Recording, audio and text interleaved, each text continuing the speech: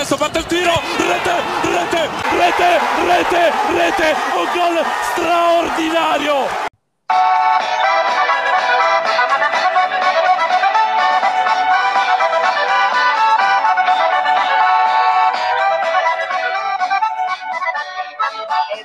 Picchia la porticella, che la mia bella la mi viene da aprire. Picchia la porticella, che la mia bella la mi viene da aprire con una mano.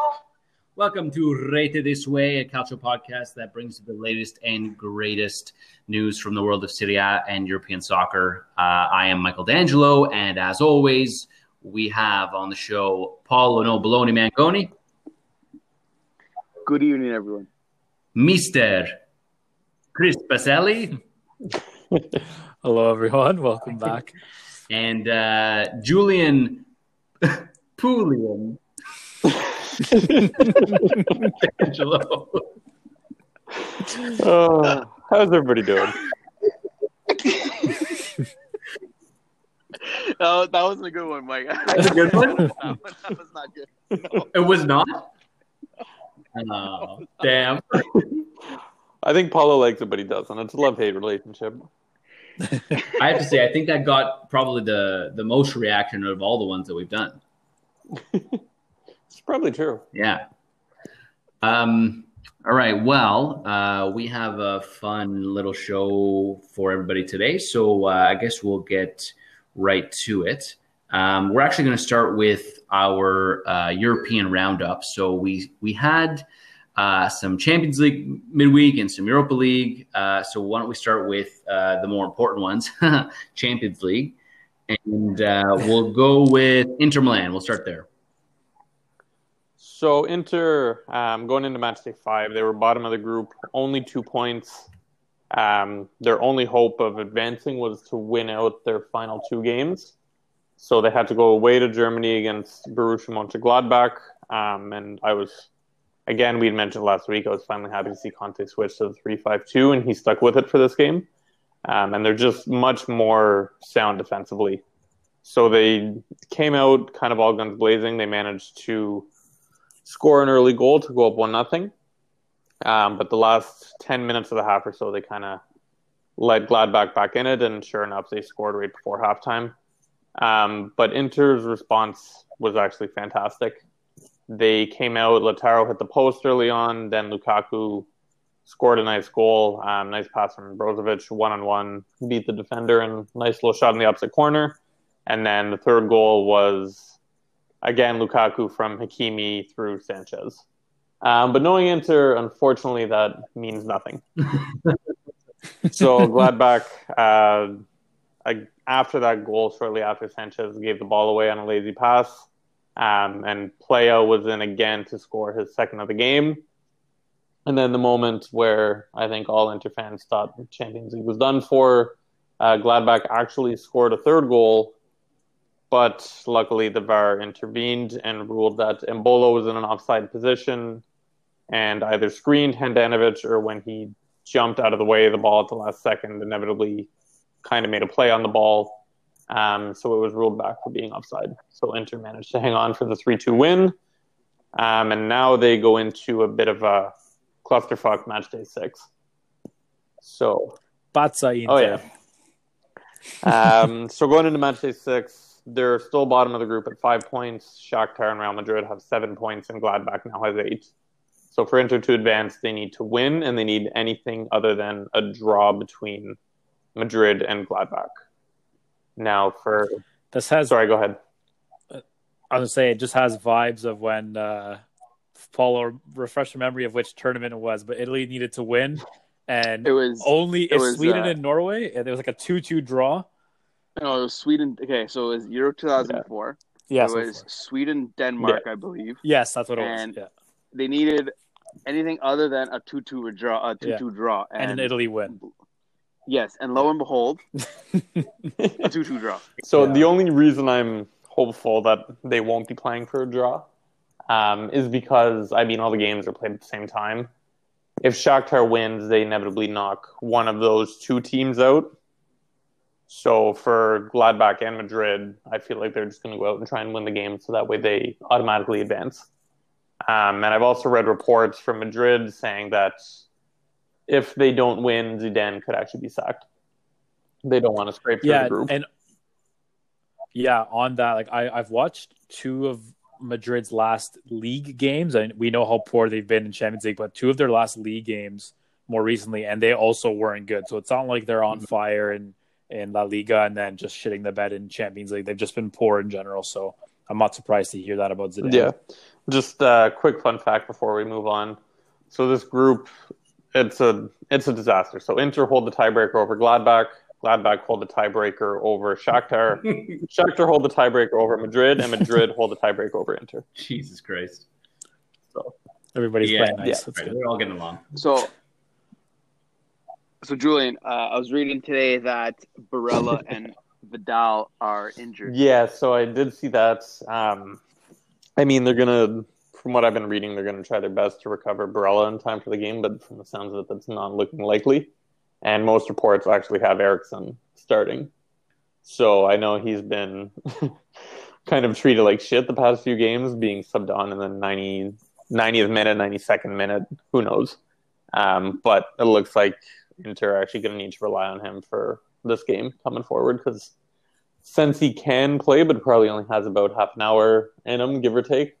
And other than that, there's no other central midfielders. Okay, now question. If Inter win Yes. and the other game ends in a draw, Inter still move into third?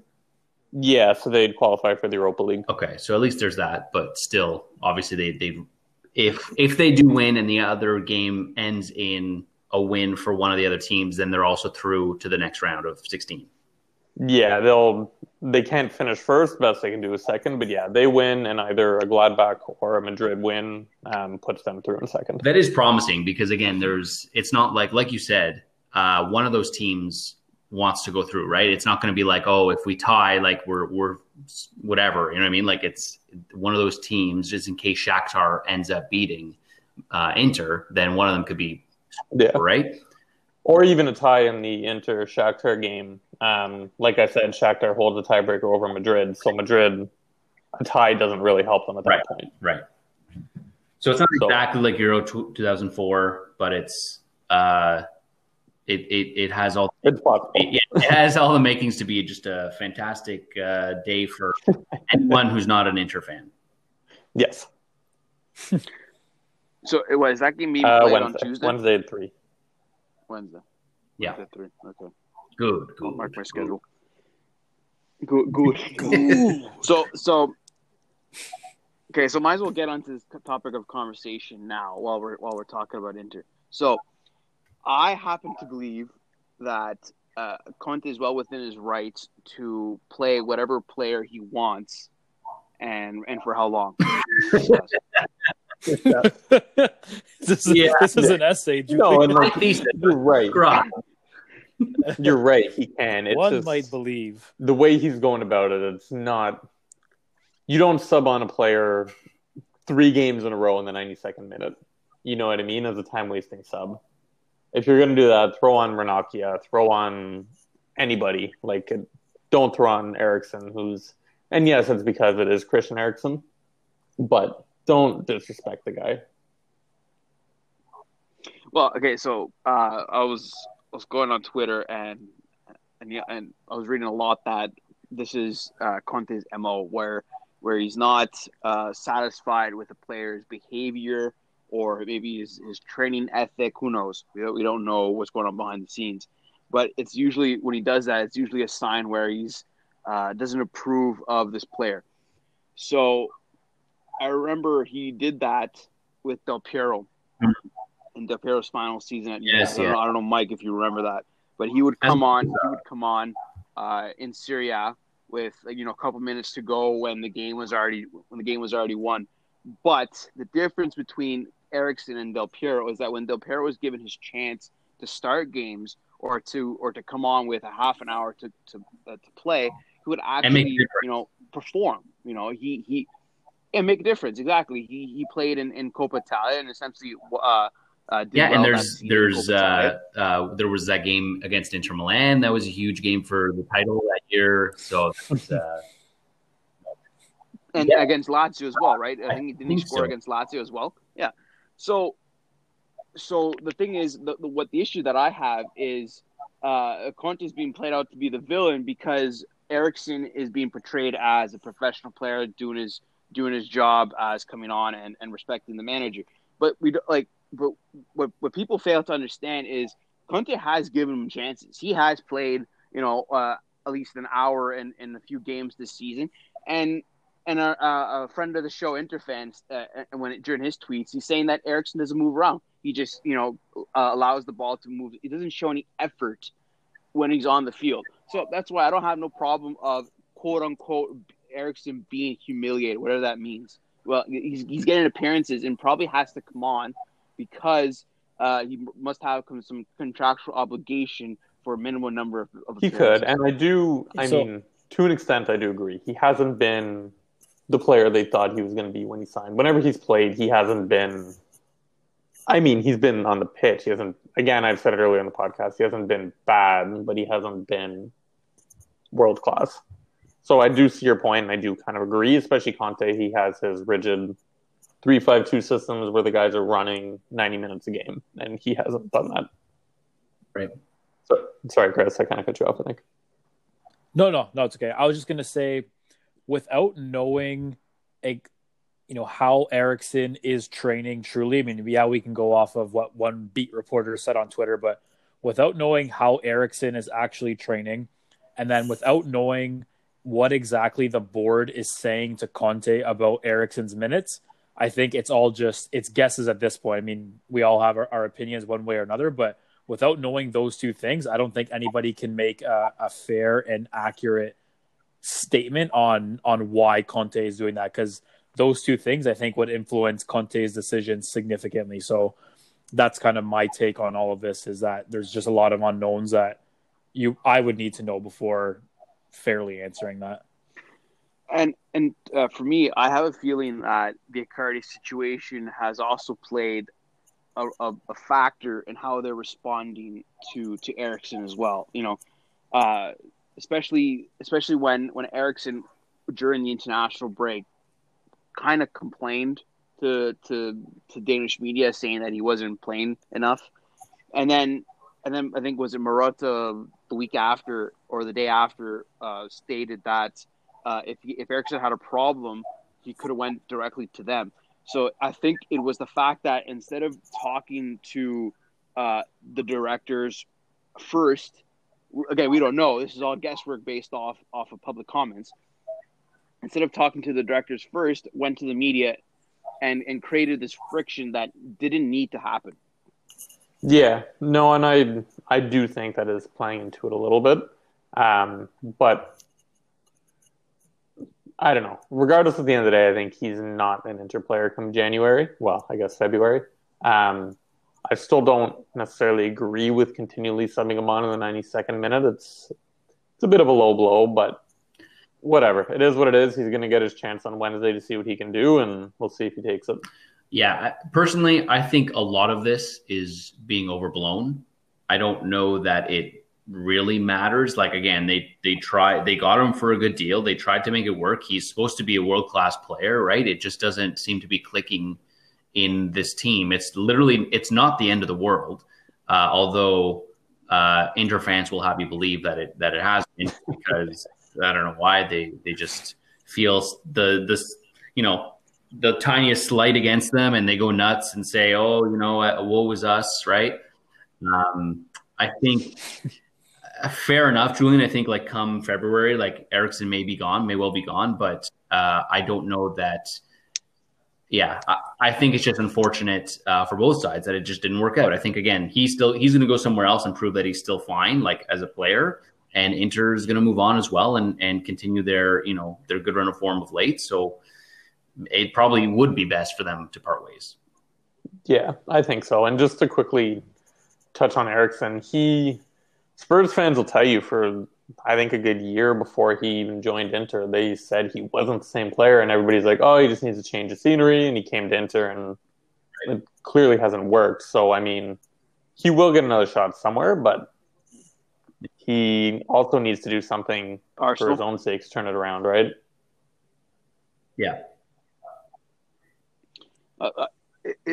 I mean, if I'm Inter, I'd immediately cash in as much as possible, like as soon as possible. Flip Eriksson and then invest that money in signing DePaul, which they need a player who actually can play both ways, defensively and offensively. And, you know, we've seen that this season from DePaul. So I hope, well, as a Juventus fan, but again, as a neutral spectator, I hope that Inter makes that investment, and maybe we'll see more consistency. Well, as a good host of this podcast, let's move on. Let's Inter. As an Inter fan, I actually agree with that. Yeah, so let's we'll continue on in our Champions League roundup here. So we had the next game, Atalanta playing Midtjylland. So actually, Midtjylland scored first with an impressive goal. It was from their center back, and he scored a volley off a corner. And they easily could have scored a second goal, but it hit off a flick, but it hit the crossbar. So then it was Atalanta to carry the play for the rest of the game, which culminated in a Romero goal 10 minutes from the end. And actually, Atalanta could have won the game in the last minutes of stoppage time, but Romero put his header high and wide. So this is a missed opportunity for Atalanta to take advantage of the fact that Ajax lost against Liverpool. But this point only allows them to get a minimum of a draw against Ajax to qualify. Yeah, that's a good point. Exactly. If they went into the next game and it was still level, they would have had to have a positive result, right? At this point, they would have had to at least have a win. Now, at this point, again, even a draw will do it, right? Which is very favorable. Hopefully they can hold at Ajax. I don't know. It was always going to come down to this last game, right? Yeah, we mentioned it in the earlier podcast that it was going to come down to the game against the Ajax in matchday 6. Just quickly, shout out to some Canadian content in that match. National team player Mandrakar James plays for Midtjylland. And I'm just looking very quickly at his background. So I knew he was from Toronto, and it says he played for North York Hearts Azzurri, who played in OISL the same year as I did. So he's a year younger than us, but if he's as good as he is now at a younger age, I'm sure he was playing up here. So very good chance we played against each other. So Mandrakar, if I tackled you, if I did something to embarrass, no, I'm kidding. I'm sure he did something to embarrass me, but good to see Canadian players playing at the highest level. You love to see it. Okay, I guess that's a good roundup of Atalanta. So let's mosey on over to how about Lazio and Borussia Dortmund. So Lazio again actually got a very impressive away result at Dortmund. Dortmund opened the scoring in the first half through Rafael Guerrero, but Lazio honestly they had their chances throughout the half. Second half they got a penalty. It was a foul in the box. Again, it's one of those though where we were talking about this before we jumped on the podcast, whether or not fouls in the box, not necessarily near a goal scoring opportunity, should still be considered penalties, but we can spend a long time on that. But regardless, was a foul, very top at the corner of the box.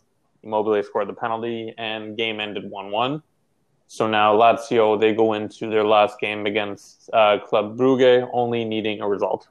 So it is a home game for them as well. So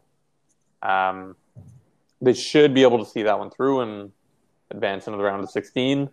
If Dortmund were to drop points and they win, then they would finish first in the group.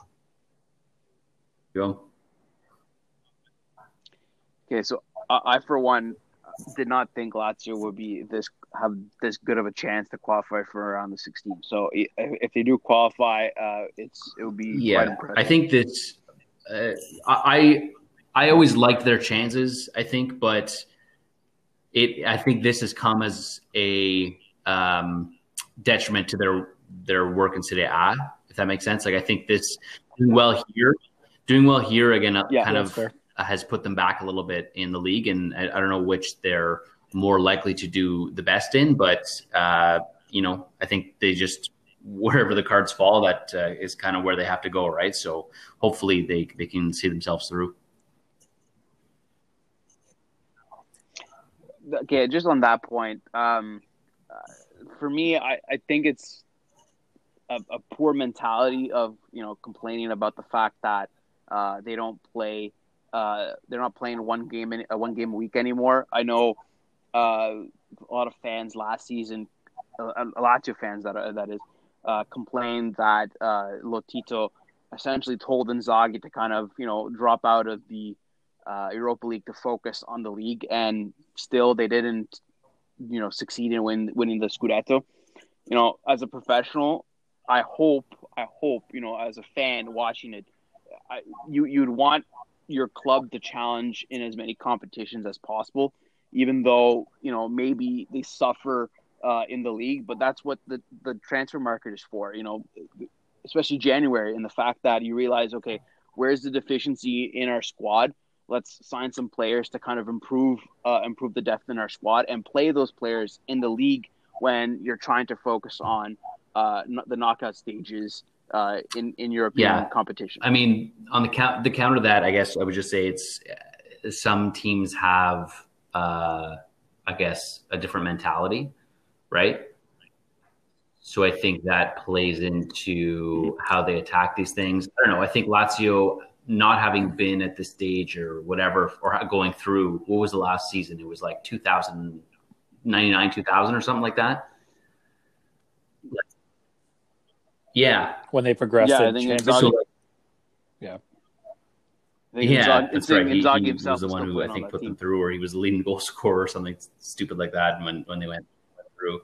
But I think that is, again, they don't have that those laurels to kind of rest on to be able to, draw from that experience a little bit, right? So I think this is kind of, I don't know, I think it just kind of shows how they're still growing a little bit as a team. So maybe they can get to a space where, they're productive on all fronts, but yeah.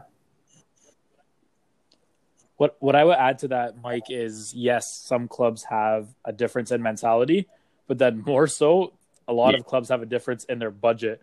And so, yes, some clubs or most clubs will go out, to address Paulo's point and, buy somebody in January. But at the end of the day, if your budget doesn't allow for you to go and buy somebody who's at a Champions League or Europa League quality, there's really no point in bringing that player in. So I think every club has your intentions, Paulo, where they want to bolster the squad depth. But if those funds aren't there to bring in a player of the right quality, then it's not all for nothing, but it's not going to achieve what they were hoping. Paulo, rebuttal quickly. Well, I mean, then the fact. Well, just look at Atalanta. Then, okay, well, I'll bring Atalanta as an example. No one thought that they would have any shot of repeating the success that they had last season, but yet they're still bringing in players. For example, I look at I think it was Castagna. They signed him from Ghent, who has had previous Europa League experience, and it turned out to be a good signing for them before he was sold to Leicester. So it's the fact that they can't. To me, they can't use that as an excuse because there's other clubs that had scouting and better scouting than Lazio. So the fact is that if they can't find these players, then that's definitely on the club and not the fact that I actually have a good idea. The budget to sign the players. Bring Klose back. And Podolski. I'll just say quickly to your point about that. I think Lazio's actually addressed that this year with their depth. I think they made a lot of really good signings this offseason, and last year, they struggled when they had to play more than once a week. But this year, they seem to have depth. You know what I mean? Like they brought in a few good signings. We went over it last podcast. I think they can kind of hold their own. And just quickly to wrap up the Lazio thing here, were we even talking about? No, it was Lazio. This was an Atalanta discussion, wasn't it? It was Lazio. Okay. No, I used Atalanta as an example right. of the fact that they signed players. What I would when they didn't have the budget. Right. What I would say for Lazio is we talk about how they faltered, at the end of last season, which led to, Juve winning, but COVID kind of really screwed them, right? Like they were a team that had a lot of momentum, whether you believe in momentum or not. And they were one of those teams that just never got going post-COVID or after the lockdown, rather. We saw it all across Europe where there were certain clubs that just couldn't get going. And then some clubs, like my Milan, for example, that use that as a spark plug. Yeah, so, I knew you were going to say that. that was probably most informed team since the lockdown, so I had to mention it. Yeah. But yeah, I think post-COVID, they have a very obviously abysmal record, right? So it's exactly it, right? It just kind of shows there's some, they were doing very well before that, and it's just unfortunate they couldn't kind of keep that form, but. Those are the ebbs and flows, right? Of I guess growing into a good squad. I think we saw we're still seeing them come into themselves. I think a little bit. Like again, that game against Juventus, not to really give Juventus any credit there, where they were Lazio ended up coming back and stealing some points, but I just think that those are things that again will always bring you back to that form that they had before. So hopefully again those things are going to continue to go right for Lazio, because they have a good squad of fun people to watch, right? Especially Immobile, having such a good season last year and having a great 2020, right? You want to see that, especially as an Italian. You want Immobile to do really well, but yeah, again, you're just hopeful. You leave hopeful that they can kind of find that form again. Okay, let's move on to the most important game of the CL this week, which was Dio cane. Which was Juventus against Dinamo Kiev. And of course, this is the most important because it's really going to determine if Juventus finish first in their group after having already qualified. But what they were hoping for is a Barcelona loss. Barcelona did not lose. They won 3-0. So Juventus needed to win in order to kind of keep up with that as well, for any chance at first in the group, and they also won 3-0. So Chiesa scores in the 21st, his first, Champions League goal for Juve. Ronaldo scores, of course, and Morata, who is the surprise co-capo cannoniere in the, Golden Boot. Is that what it is? Golden Shoe, something? He's just a top scorer in Champions League. Golden Boot. He makes it 3-0, and Juve end up taking the game 3-0, obviously. And in terms of the group, again, we also said this before, this game against Barcelona this week is probably going to determine, or will obviously determine who's first there. And I think that's Juve need to be gunning for that. They've had a poor showing, and everywhere else. I mean, even in Europe they have, and they just have gotten away with it a lot better. They have, 4 wins and a draw and a loss against Barcelona, but they still have pulled 12 points out of those games, right? So this is where they can kind of I think this is the mostly good for a confidence boost for them if they can beat Barcelona and take first in the group. But they would need to do it, I think, by a significant margin, right? They need to win better than 2-0, right? Yeah. Yeah, that was going to be my first question, is because if they win, then they're tied on head-to-head with Barca, and then obviously tied on points. But I think I know Barca scored more goals against Kiev and Ferencváros than Juve has, so I think it might need to be more than 3. So I don't know what exactly the tiebreaker is. Is it head-to-head and it has to... So, yeah, it's head-to-head over the 2 matches. So Barca won the first one. It was 2-0? Yeah. Yeah, so Juve need to do better than 2-0. So 3-0, basically.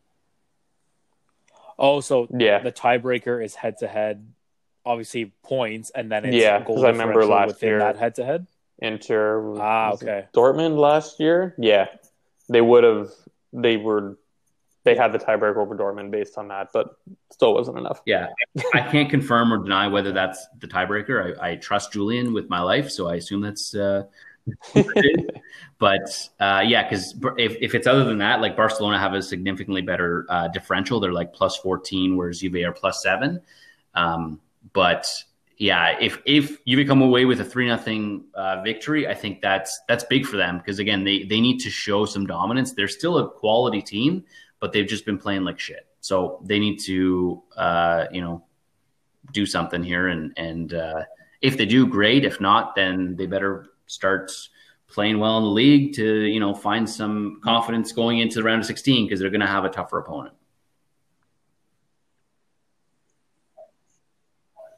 So I just want to point out that I appreciated Chiesa's performance in this game. I thought he's coming into his own with kind of I was hoping, and also the fact that Ronaldo scored his 750th goal, as we mentioned. More importantly, historically, there was you mentioned it, but there was a female referee in this game, and I think that's I can't speak enough about how excited I am to see that because it was so easy to do, and it's very enlightening that they actually took the time and did that and made that happen because there's no reason why there couldn't have been a woman referee in the game, in any game here in Champions League. So again, I think just kudos to them for making it happen. It should have happened sooner.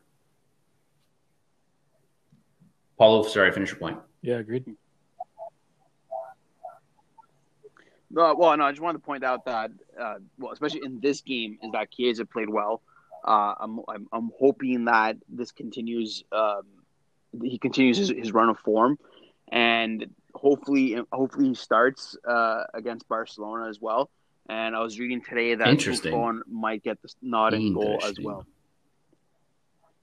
Yeah. Well, I think it's because Szczesny. That's Sir Szczesny. Like a couple games in a row, so I think they want to give him a break. Okay.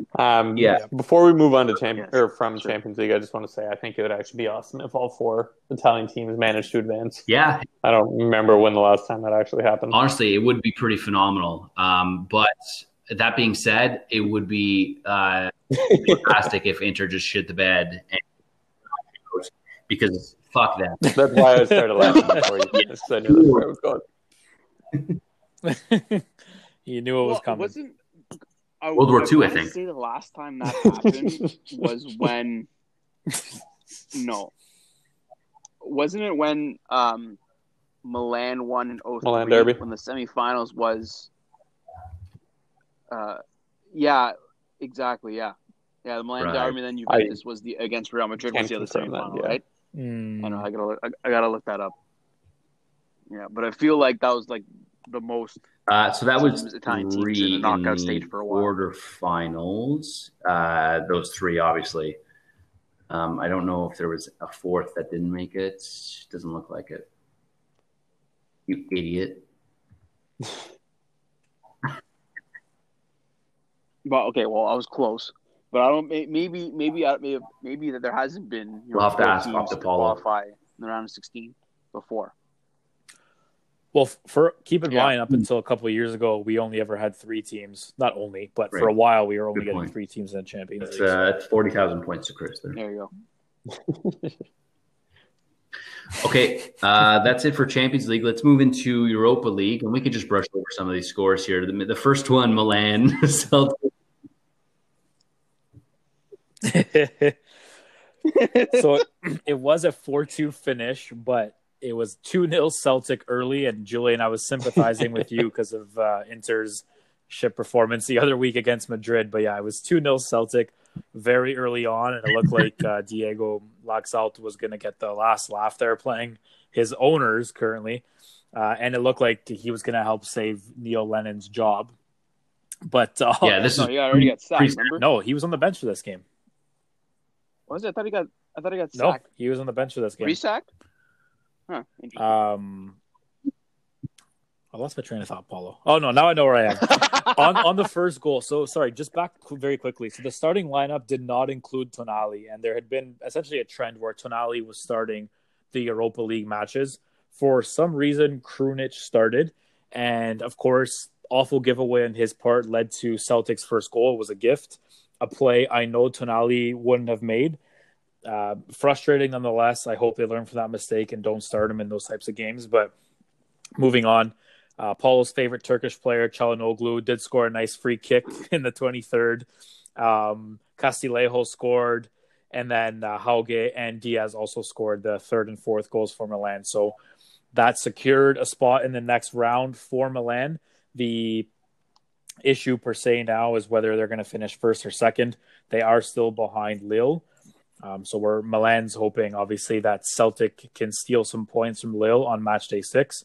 And obviously Milan would have to beat Sparta Prague to finish first, because we all know that finishing first gets you most likely a matchup in the next round against another Europa League team versus a Champions League dropout.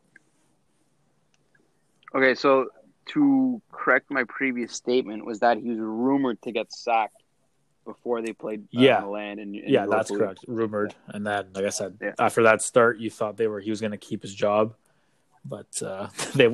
Well, I just read that. The board gave him another vote of confidence. I don't know how many vote of confidence they're gonna keep giving him, but Didn't he get shot in Strawberry we'll Fields? see.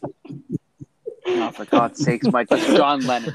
Chris, I remember texting you during this game, and Milan seemed very beatable in this game. Obviously, being down 2-0, right? But it's good for them. Seriously, they these are the games. Again, we've talked about this in the past as well, where if you're going to be a champion of anything in your league or in these tournaments, you need to be able to pull out games where you're playing like garbage, and you need to be able to come away with 3 points, and they did this year.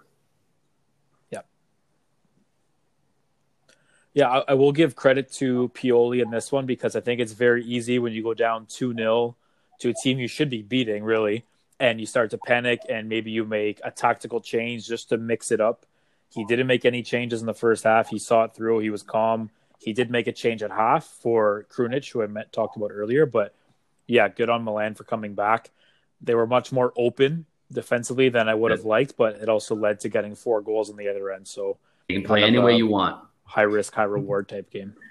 Okay. I did kind of go on a bit of a retweet spree after the Krunic giveaway. I remember when Inter signed Barella, Milan signed Krunic that same summer. There was a bunch of Milan Twitter saying Krunic was a better player, so I kind of had to rub that one in a bit.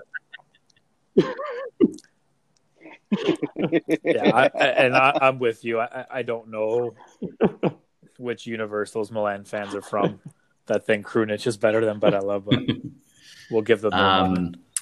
Before we move on, was this another derby of, let's see here. Yeah, it was the Kyer-Ayer derby. Yeah, that's right. Derby. And the Laxalt derby. Well, actually, Ayer was one of the center backs that Milan was rumored to sign in the summer, and perhaps they're still interested. Yeah. So maybe they actually got to see him up front, because the last time Milan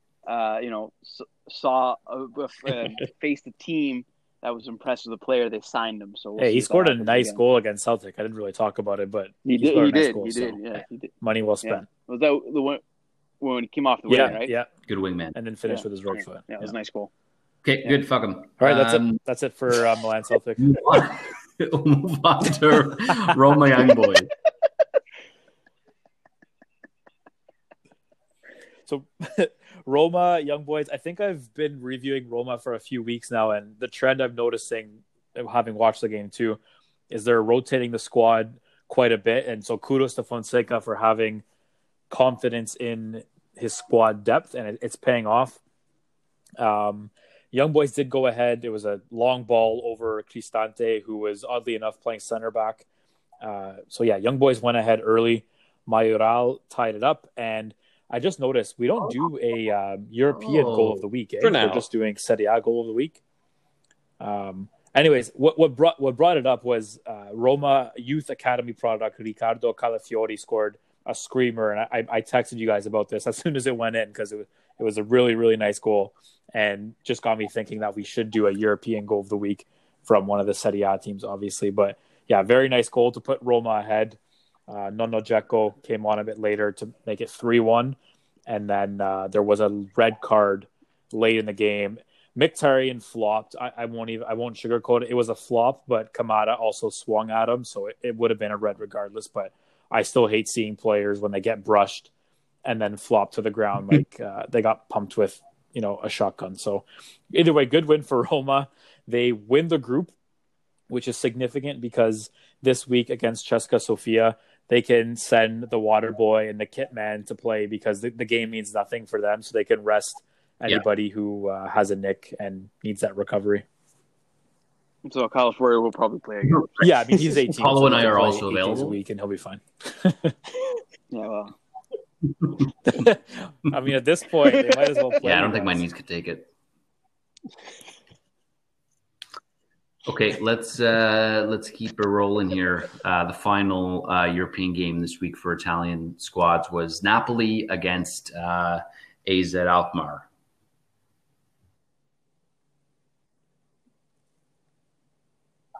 Mertens opened the scoring for Napoli just after 5 minutes.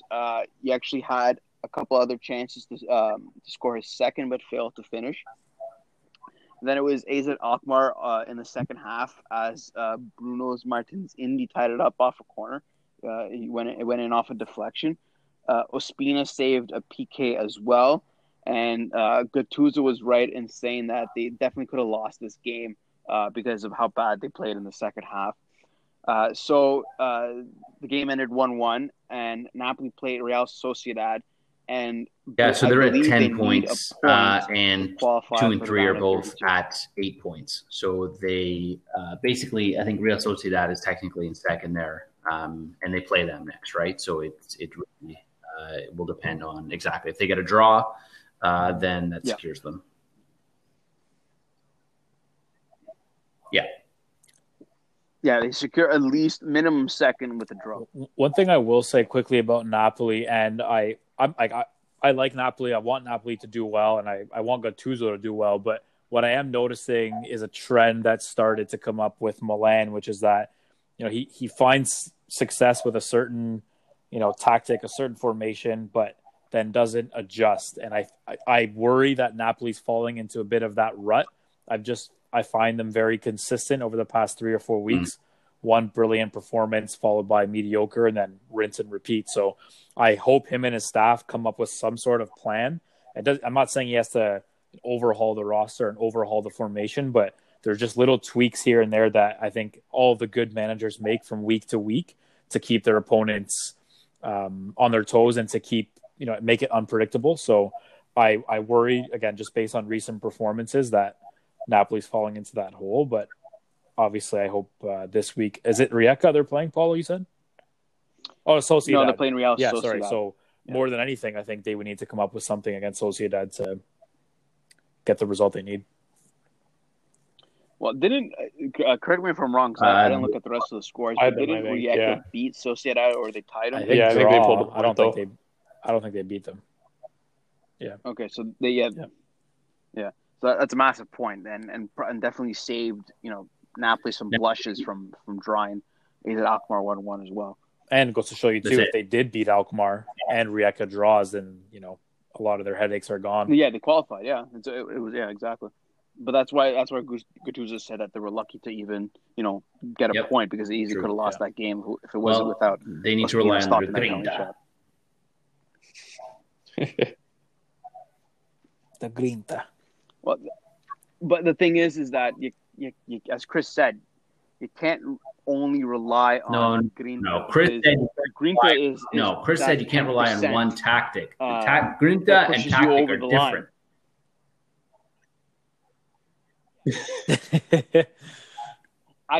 Sure, fine. I'll concede that. But what I mean is that you have to use the Grinta in combination with the tinkering of tactics to keep your opponents guessing, as Chris said. But for me, they're just going to come out with forks hidden in their socks and stab the opposing players in the legs. It's not enough.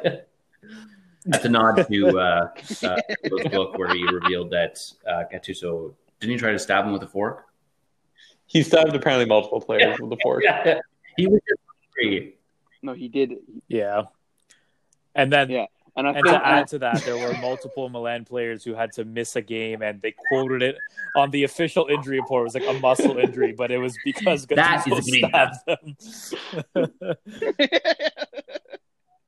Yes, yeah. Oh wait, okay. While we're on the Gattuso subject, I think there was a quote this week saying that asked his players if they wanted to play like him, and he responded, "No, or else I won't play them." So, I mean, it shows that he's evolving as a manager, which is really good. But I thought it was just a fascinating quote because we're talking about how he was stabbing players in the legs. So he's evolving as a person as well, and the fact that he wouldn't play He has a some player compassion that now. has the same. Yeah, exactly. Yeah. So it's just interesting to see. Okay, well that's a great way to end our European segment. So why don't we take a break here?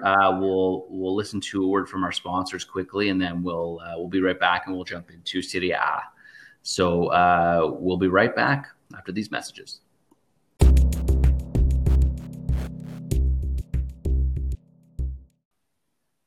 Rated This Way is brought to you by Babbo's Cucina Italiana, located in the heart of Manotick.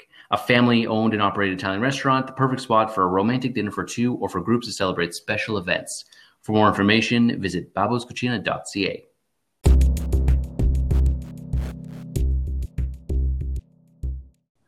Welcome back to Rated This Way. All right, let's get into our review of the latest match day. What match day 10? Is that where we're at? I think so. That's a very good question. Yeah, match day 10. Yeah. Thank you, Julie. Why we pay him? We pay Julie. We pay. I wish. Okay, we're going to start with obviously the first game on Saturday, which was Spezia Lazio. All right, so Lazio won this game 2-1. Immobile scored the first goal after Spezia gave up the ball, lost possession in midfield. Lazio took a 2-0 lead with a Milinkovic-Savic free kick, which was really nice. And then Nzola scored a nice goal to pull one back for Spezia. Again, as a neutral in this game, I was kind of disappointed with the provincial mentality from Lazio. Mm-hmm. They kind of just sat back on the counter and just picked off Spezia when they made mistakes in possession. I get that they won the game and they probably set up the way they did to win the game. But again, you're playing Spezia, a team who has never been in Serie A, and you're sitting back and was just kind of disappointed to see how Lazio set up for this game. Credit to Spezia. I thought they played exceptionally well, even though they lost. They definitely brought the game to Lazio, and because Lazio took that mentality of sitting back, and they were again punished by their inexperience playing against bigger squads. I want to touch on both teams quickly. So with Spezia, I think we've all mentioned this, week after week now, is that even when Spezia does lose or drop points, they're in it and they're competitive, and you can see they had a plan and they were able to execute it for the most part. So I think that we can agree that happened here again against Lazio. Regarding how Lazio played, I could see how yourself or Lazio fans are probably disappointed with the more reserved approach. But what I will say, and I'll tie it back into my knock on Gattuso right now, which is those little tinkering with your tactics, and that's exactly what Inzaghi did. I don't think anybody, I'll say I did not expect Lazio to come out that way at all, and I would be surprised if Vincenzo Italiano wasn't expecting that from Lazio. But then, good on Inzaghi for throwing Spezia a curveball. He looks even better because he got the win. But those are the types of things that I think Gattuso needs to learn from. And if it means playing, I'm using air quotes, a boring game, but you get the result, then it doesn't really matter at the end of the day. That's what your fans want. That's what the board wants. So yes, it was more boring. Yes, it was a bit more negative, but it worked. And at the end of the day, that's really what matters the most. Okay, can I jump in here? I just want to point out the fact that we're talking about Lazio, how in the last segment saying that they have to adapt playing twice a week. So this is when, after this game, is when Inzaghi was quoted saying, "Oh, it's not, it's very different playing 2 games a week." Well, and the thing that kind of bothered me was that this was after a game where you just sat back and allowed Spezia to kind of control possession and didn't really do much except for pop up with a free kick goal and then a counterattack goal from Immobile. So it's kind of, again, for me, it's just frustrating to see a team that purports itself to be challenging for Europe playing in such a way where you would expect a side like Kiev when they were still in Serie A to play. Yeah, fair enough. I wasn't taking Inzaghi's comments into perspective. I was really just looking at his decision to play the way they did and what came of it, and that's 3 points. So we'll see. I would assume he's able to play a strong lineup this week in Champions League and play in a bit more positive way, but I was just supporting his decision to do that. Now, if that becomes a trend for Lazio, then I think I would start to get on him a little bit. But if it's a one-off or curveball here and there, good on him. Well, again, as a pragmatic point of view, a realist point of view as well, in the sense that yes, they got the 3 points, good on them, move on. But again, as perhaps a Lazio fan who wanted to see their squad, be more positive. Maybe Julian, you can talk to your Lazio friend of the show and see what he thinks. In the sense that for me, I was just disappointed, seeing Lazio just sitting back and picking off a Spezia team who, in my opinion, deserved a draw. For sure, but I feel like teams go through that throughout the year. Inter last week, for example, I think they beat Sassuolo, but they had 35% possession, I think. So it seems to be, I don't know if it's a trend this year with the bigger teams, but they do what they need to do to win, right? Yeah. I'll be the level-headed one, as always. I think I am very level-headed here. That's what we paid. Yeah, that's right. Everyone, actually, I said only Julian was getting paid. We're all getting paid except for Paulo. But Lazio, I think they're like damned if you do, damned if you don't, right? Like if they had gone all out and embarrassed Spezia, they take the chance that sure, I'm sure they'll win, but again, maybe they set themselves up for failure midweek, right? It's for them. I think again, if they do this and they come away with the win, then that's fine. They had minimal effort and they were able to kind of take those points and move on, right? But if they did this and it didn't work, then that's kind of then that's the issue. But they happen, it works out. They get an early lead. They don't need to press anymore, right, Paulo? So I mean, it's they're doing what's necessary, not what is beautiful. Like. But they didn't. But Mike, they didn't press all game. Literally. But they didn't. I understand, Paul. But they didn't need to, right? They had two. They got 2 goals. They did literally what they had to do to get the points, and they're moving on, right? Yeah, and again, like I said, I credit to Inzaghi, got the 3 points. But again, I was just disappointed that a club like Lazio that thinks of itself to be a big club. And plays a game like that against a team who has never played in Serie A before. I'm curious do Lazio fans think of themselves as like a big club in Italy? They're definitely a club. Oh yeah. 100%. Julian? Yes. I like. Is that our poll this week? Hey, Lazio fans, do you guys think you're big? We're gonna break Calcio Twitter. I think they'd think they're a bigger club, but I wouldn't think they classify themselves on the level with Inter, Juve, and Milan. Yeah. Well, their slogan is the first team in the capital. So I think that's but do we consider Roma a big club? That's the other question. Good point. I think we're going down a rabbit hole. That could be a whole podcast on its own. Is tearing off Serie A clubs, but international break. Yeah. Are you during Christmas as well? When you got regardless, they got the points. I think that's all they care about at the end of the day. Yeah, exactly. Okay, that's a good point. Good jump off point. That's right. Let's move on to Derby. What Juventus Torino. Okay, so let me compose myself here. That was a shit first half. That was a fucking garbage first half, might I say. In particular, Bonucci, who again, off a corner, failed to mark Nkulu when it was literally his job to mark him. The game changed when McKinney came on the field and provided energy and, Mike, your favorite word, grinta. And then, as always, so he popped up with a header to tie it up after Bellotti scored. Oh, sorry, Nkulu scored off the corner. My mistake. Nkulu scored off the corner where Bonucci failed to mark him. McKinney scored off a header after he came on the field. And then, as always, when Bonucci has a shit game, magically, it pops up with a header and totally redeems himself.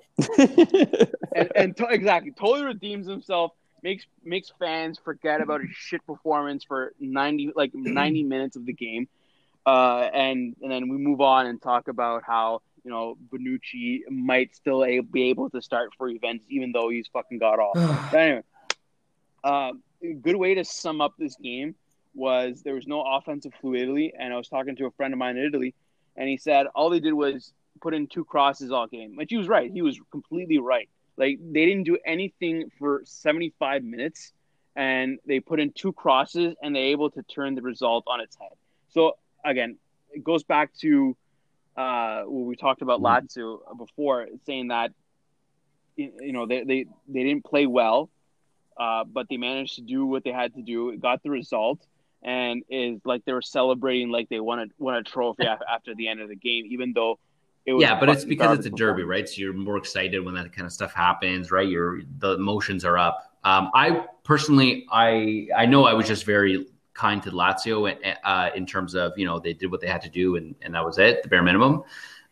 Juventus I feel like they can't afford to do that because they have higher expectations, because they have such a good squad. A result like this is fine, but it's in no way acceptable still. Like, they got their 3 points, so great. But you're right, they didn't play for 3/4 of the game.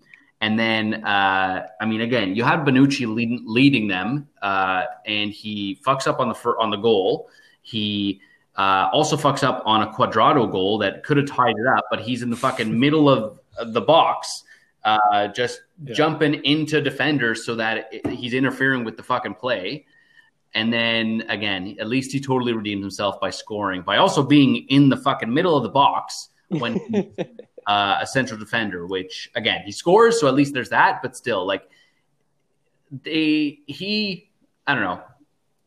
I guess I'm trying to blame him for everything always.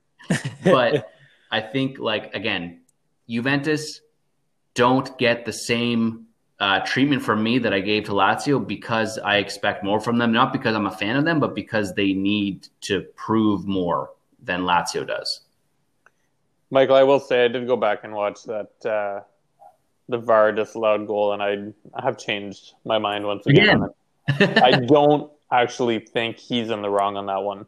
He's not necessarily in the play. He's not doing anything. The ball just kind of happens to cross him, and the defender kind of bumps into him. Yes and no, and you're right. Again, that's how I saw it originally as well, and I would still, again, probably default to that. But it's similar to the Inter third goal against Inter in the Champions League game, right?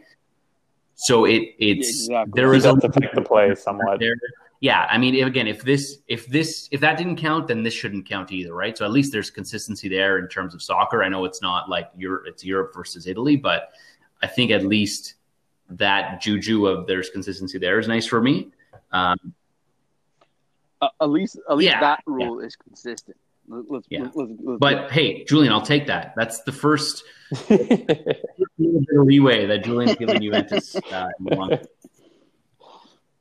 will say, Chris, your favorite player missed a glorious one-on-one opportunity with Szczesny. Yes, I was pissed off about that. If he scored that would have made it 2-0, right? That's a completely different game. Yeah. No, Zaza. Who was that? Zaza. Oh, God.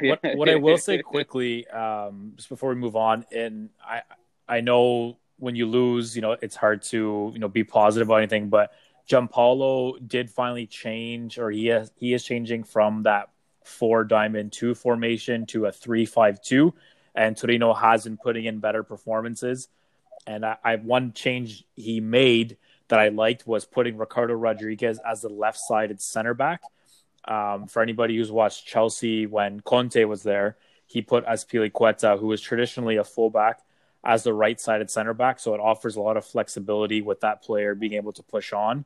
And obviously he trusts Rodriguez enough to defend as a left-sided center back. So I know it sucks they didn't even get a point out of it, but it looks like they're trending in the right direction. We'll see if, Urbano Cairo is patient enough to let him stay for another month or two. Yeah, we'll see. I think there's, again, just the season that Torino are having, it's a little unfortunate. They sit in the relegation zone right now. So I think, he's got probably a shorter runway than your list would suggest it. Yeah. Okay, let's move on to Inter versus Bologna. So this, I think, is kind of as routine as you can get for Inter. They scored the opening goal. Sorry, I've already kind of forgotten this one. I believe it was through Lukaku. Yeah. And then they went on to score the second one right before halftime. Actually, very, very nice through ball from Brozovic through to Hakimi. And he finished it very nicely. Now, Bologna did get one back through Chievo wonder kid Vignato, but Inter shortly after that restored the lead through a second Hakimi goal. So it was nice to see Hakimi get involved. Inter did go on to win 3-1. Finally, nice to see Hakimi get involved and look like the player he's supposed to be. And hopefully he can kind of continue that run of form because he can be a huge help to Inter. He needs to start more games. I mean, I can't remember the last time he started consecutive Serie A games anyways. I do agree to your point. The issue is, as weird as it's going to sound, whenever Darmian's played, he's been quite good. So it's kind of hard to... Didn't I say on this show, on this podcast, in the early episode that Darmian was You going to be a did. good I didn't signing think for he Inter? was going to be, but yeah, he called that one. Yeah. Because he added depth and experience, and that's what Inter needs. Well, I'll put aside the Kolarov, which that didn't make any sense. But the was. Darmian one was a good sign. That's why he did struggle a little bit, so Conte kind of went with the hot hand for a few games, which is why Darmian was playing. But I mean, Hakimi looked good. I think he's one of the players they need to get him. They need to play the ball to his feet, kind of play it ahead of him, let him run onto it. That's when he's his most dangerous. So if they can kind of figure that out, then I think he can be a huge, huge help this season.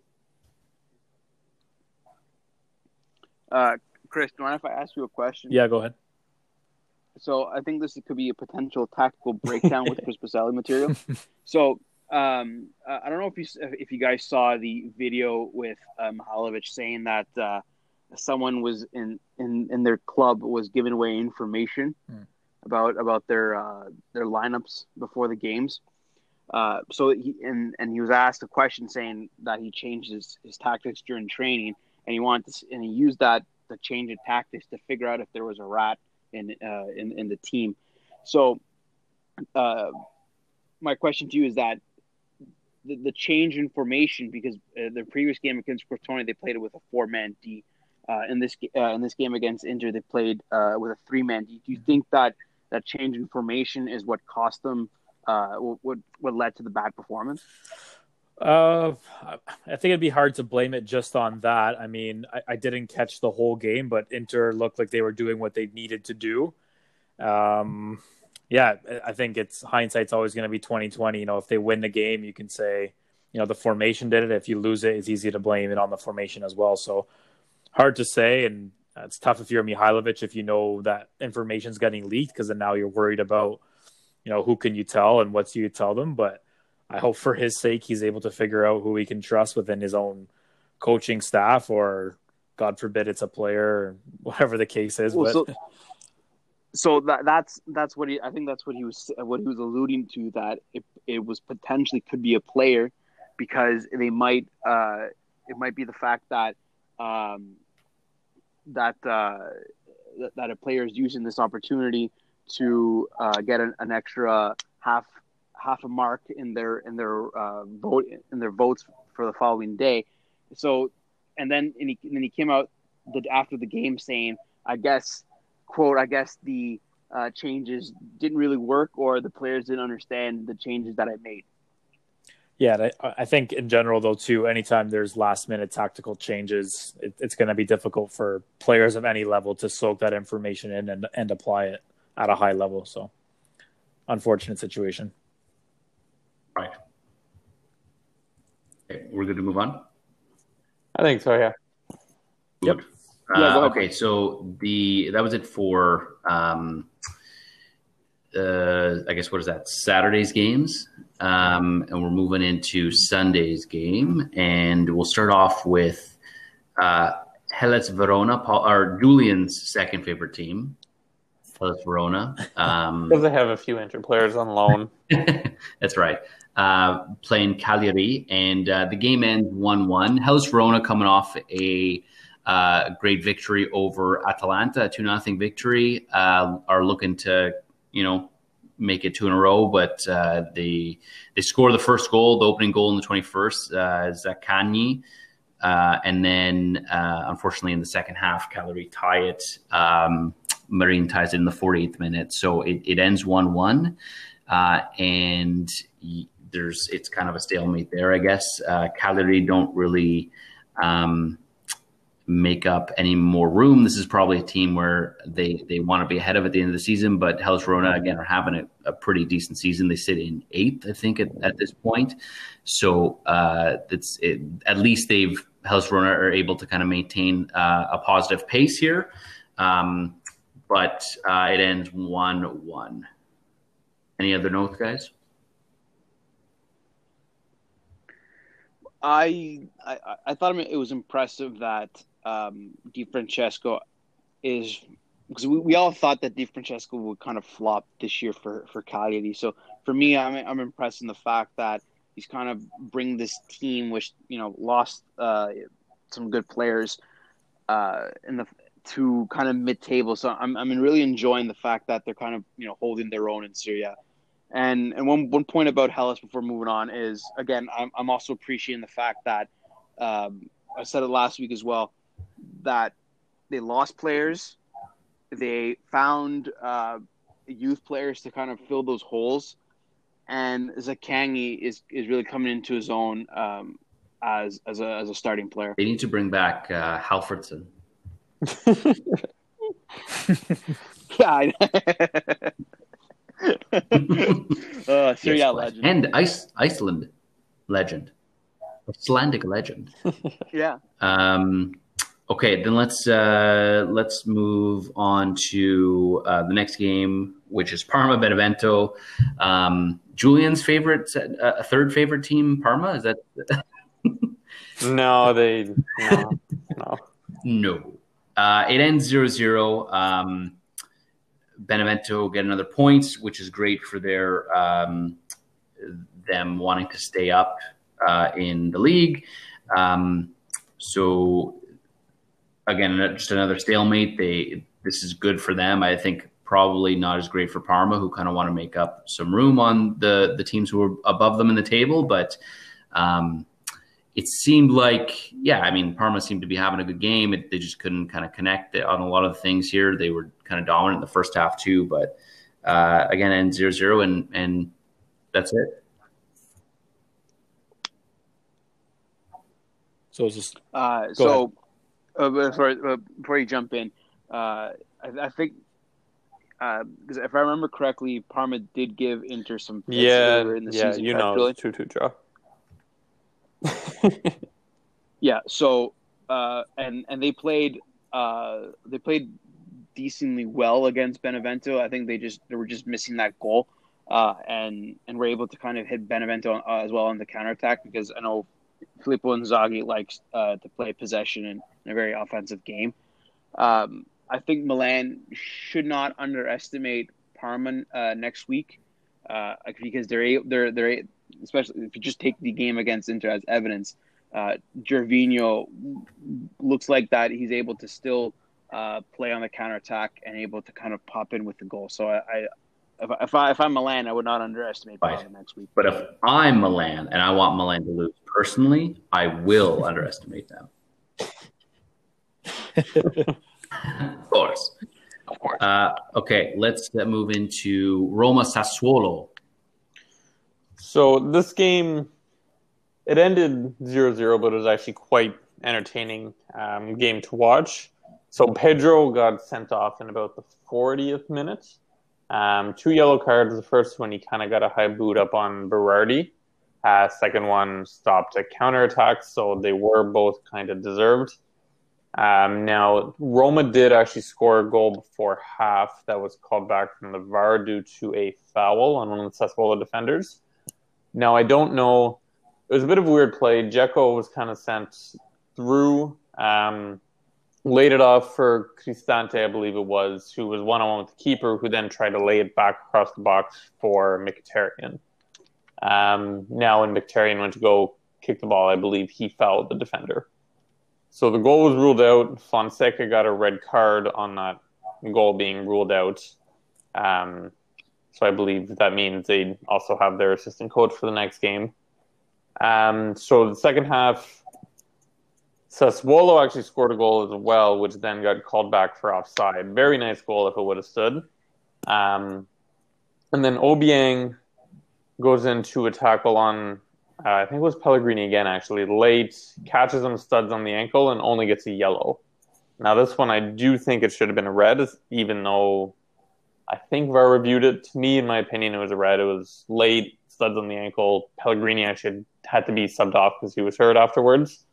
And then later on, in the 83rd minute, Spinazzola goes to cross the ball in, and it hits a Sassuolo defender in the hand. No penalty on the play. Game ultimately ends 0-0. So there was its fair share of controversy. I did go back and look at the penalty. It's one of those that's gray. It could have been given. I can see why it wasn't given as well. But I do still think Obiang should have been sent off. Yeah, I think Sundays are bad for VAR.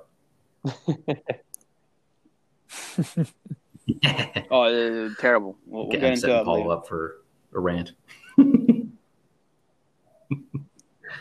Okay, well, let's not waste any time here. Paulo, you have a tactical breakdown for Udinese Atalanta, I believe. Yes, the fact that it was called off, called off. Postponed. So let's move on to Great analysis. That's what we've done. move on. Yeah. Big old rain. Okay, Crotone, Napoli. Paulo. So I really enjoy this game. I watched the whole game. Great way to spend your Sunday afternoon. Yes, I did. Yes.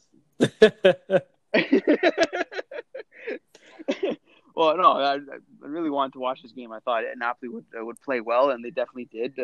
Insigne opened the scoring. Yes, it is. I believe is our Napoli in vantaggio a Crotone. Insigne, gran gol della sua mattonella, è rientrato dalla sinistra, ha calciato a rientrare con il destro e pallone sul secondo palo, imparabile per Cordaz. 30° trascorso da 40 secondi, Crotone 0, Napoli 1. Gol. Played forward by Di Lorenzo, lovely nutmeg Zielinski to go away from one player now. Insigne cuts in. Insigne! Super goal! He's done it again! Lorenzo Insigne gives Napoli the lead. He's scored a few crackers already this season, and now he's added another one to his collection. Very, very neat goal. And I will say, I just like watching these highlights because they're also wearing their Argentine-inspired jerseys. So, it's also a chef kiss to Napoli this week. So with that goal, Napoli, I believe, have the second most goals in Europe from outside the box, which is a quite impressive stat. Only Bayern Munich has more goals than Napoli. So there was one real chance for Crotone before they got a red card, and after that they're out of the game. They're down to 10, and then this is where Napoli turned on the style. They got goals from Lozano, Demme, and Petagna. The goal from Demme was quite a collector's item because he only has this was his fourth career goal that he's ever scored at the highest level, and I really enjoyed the fact that Petagna scored a goal because he, with his performance in that game, deserved his goal at the end. So Napoli is now tied on points with Juventus, barring the appeal that they made for. Of course, Michael, you know the result. Demme also this is his fourth career goal, but this is his second goal this year, so he's on a tear. He scored against Rijeka, I think. Yeah. And Paul, did you mention the red card? Okay, yes, they did. Yeah, the fact that they got a red card, and it was to Julian's point about Roma Sassuolo, it was literally the exact same thing. It was studs up, hit the ankle. VAR actually reviewed it and correctly sent off the Crotone player because it was a high tackle. His studs are showing, and it was a red card. So again, which will continue on in the following game after this. I don't want to mention it yet. The fact that there was just such inconsistency with VAR. The quality of the actual reffing decision put a stain on this whole weekend. Indeed. Just quickly on Petagna, I know you mentioned he scored, but he should have had one. I think it was between the 15th and 20th minute, around there. And those are the goals for me. Like I know you're high on him, and good for him for scoring, but if he's going to take that step for us to consider him, and for Calcio to consider him, a top Serie A striker, and maybe even challenge Osimhen, he has to score those goals. Like it was, and for those that haven't seen it, he's, I think, between the PK spot and the edge of the 6-yard box, just for spacing context, in on goal, and I pretty much puts it right at the keeper. I don't want to take anything away from the goalkeeper because he still had to make the save, but he has to score those, in my opinion. Yeah, and that's been always his. Sorry, Michael, but that's been always his problem as well when he was at Atalanta. The fact that he was inconsistent in front of goal. So maybe that training with Christian Vieri has not helped. Bobo. No, I was just saying that's former Milan youth player, I believe, Petagna. Yes, correct. And even on his goal, the goalkeeper got a hand to it. And it wasn't. It's okay. Michael's favorite player is an excellent youth player. I don't want to shit on the guy. That's Mattia Destro, Michael.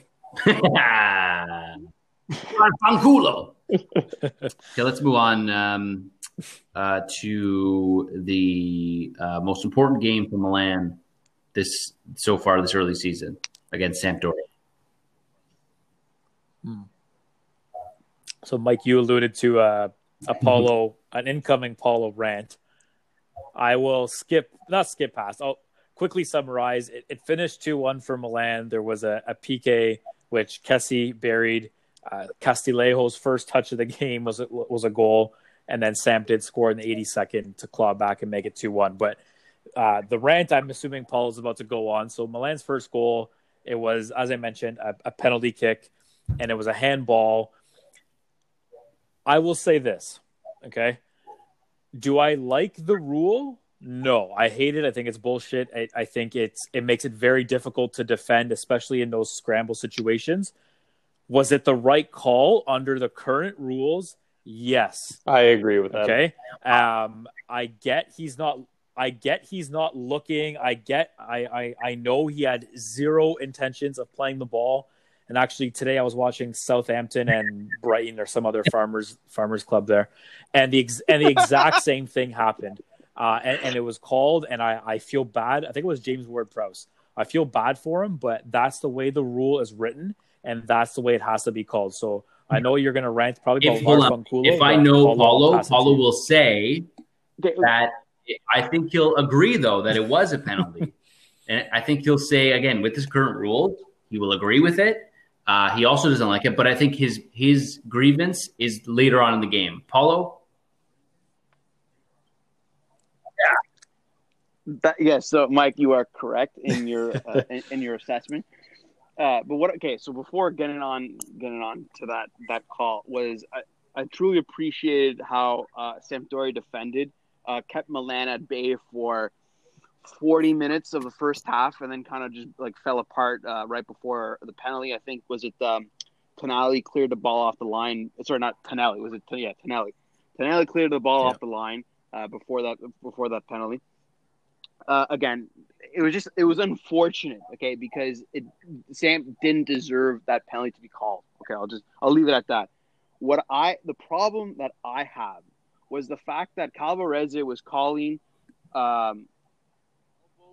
all game, and the fact that Romagnoli threw an elbow in the box against someone's head and it wasn't fucking called. It didn't even go to VAR, for fuck's sakes. And it was a blatant elbow to the head, and he was calling that out the rest of the game outside the box. As soon as it's in the box, nothing, which is utter bullshit. Because the fact that if he was calling consistently outside the box, how come it wasn't called in the box? Mike, it goes back to the Benevento game. Remember when De Ligt was pulled in the box? Same thing. If those are called outside the box, then they have to be called inside the box. Period. Look, what's frustrating? Hold on. Before you continue, Chris, I'm starting to agree with a theory. Okay, it's a crackpot theory because it'll never happen. The fact that penalties should be removed and only implemented when it's a clear goal-scoring chance from a striker. When a striker is about to take a shot is when a penalty should be given. When it's, for example, the handball. Going back to the handball, that handball did not have any significance towards a scoring opportunity. If that's the case, it should be an indirect free kick, like for example, when a defender passes the ball back and the goalie picks it up like a back pass. It should be played as such, not as a penalty shot when you're at the edge of the box and not even influence a goal scoring opportunity yet, and you get a free shot on net, which 95% of the time leads to a goal. With the problem, again, jumping from that, the problem I have with the fact that VAR did not intervene and give Sampdoria a penalty shot is to me a failure. The most blatant failure of this weekend. It was a clear elbow to the fucking head. What was Romagnoli trying to do? What was he in the act of doing? No. What was he in the act of doing? No, hold on. If he called it, if Calvarese called it in midfield, okay, and called it in the fact, even though he was jumping, okay, Gabbia took a fucking elbow to the head. Sampdoria got a foul for it. Okay, it was the same thing. The player was jumping. I think it was Thorsby jumped. Okay, and caught Gabbia in the face. It was the same thing. It was a foul. But then it was jumping. It hit him in the head. It's a fucking penalty. It's a foul in the box. The penalty shot. Period. So by your logic, you're saying VAR needs to go and review that and give a pen. I don't love Matteo Bonetti, but there's clearly a screenshot of Candreva grabbing Tonali's hair and pulling on it. Should VAR go back and look at that and say, Candreva, you get a red for pulling on his hair? Then we're going to review everything. Hold on. It wasn't number one. It wasn't pulling his hair. He kind of like when an adult disciplines a child and he kind of pulls on his ear. When you need DePaul to go and flap him again. That's exactly what it was. Okay. Yeah. Sure, he shouldn't have done it.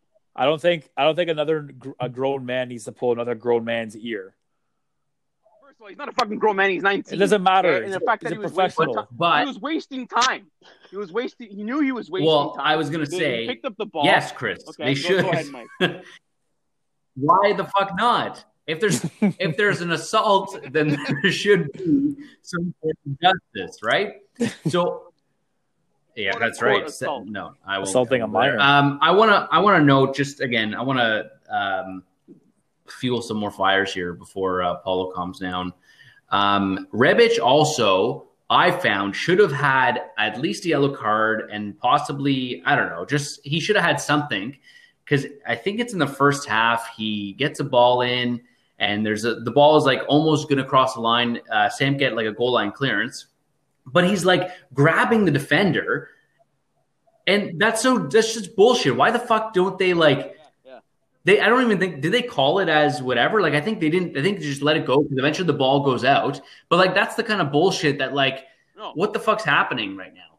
If that happened in the Juventus game, you know how fucking much Inter Milan fans and AC Milan fans would be complaining if that was delayed doing that. Oh my, or sorry, if there was an attacker doing that, it would be, oh my God, we would not hear the fucking end to it.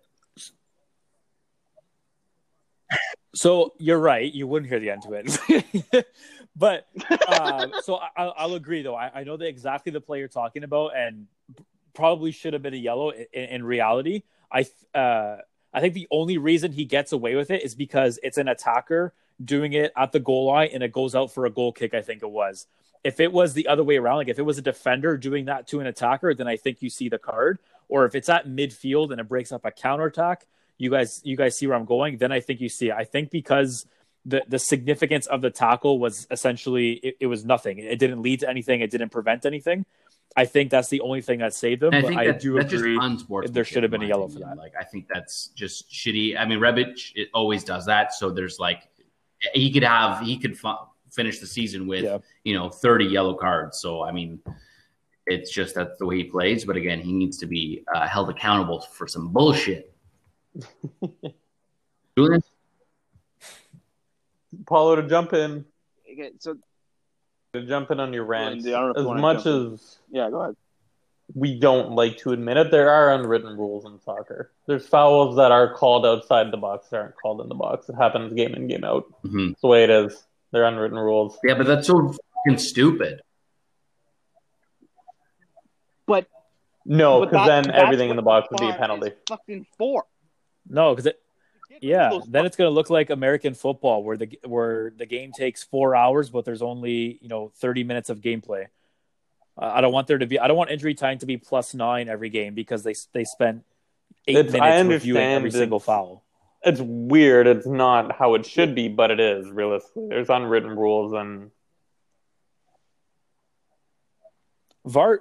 I will admit, like, VAR needs to get better, and I don't think anybody will say VAR is good the way it is, but I don't know if going and reviewing every potential contentious foul is the way to go. I think a lot of what casual sports fans like about soccer is that you can sit down for 45 or 90 minutes and just watch the game play. Whereas if you're watching American football or basketball, where in the last 5 minutes it takes half an hour, it's just super slow. So I think flow is a popular part of an attractive part of the game, and you'll lose a lot of that if you start going and just applying VAR to everything.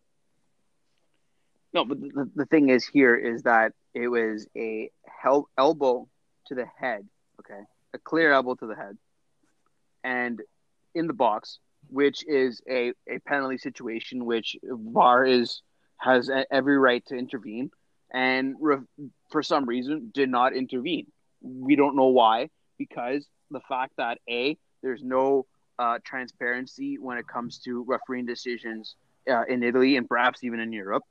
The fact that there's no consistency in the way the rules have been applied. For example, I mentioned in the Napoli game where Crotone got a red for a studs up, but in the Roma game it was almost the exact same play, and Obiang did not get a red card. I mean, these have substantial effects on the final table. Just I was discussing with you on the weekend. Those two results, Milan, Sampdoria, and Roma, Sassuolo, benefited Milan, and the fact that VAR did not intervene in both cases helped Milan. So, but God forbid, Juventus, as Mike said, okay, does something like this, the whole world,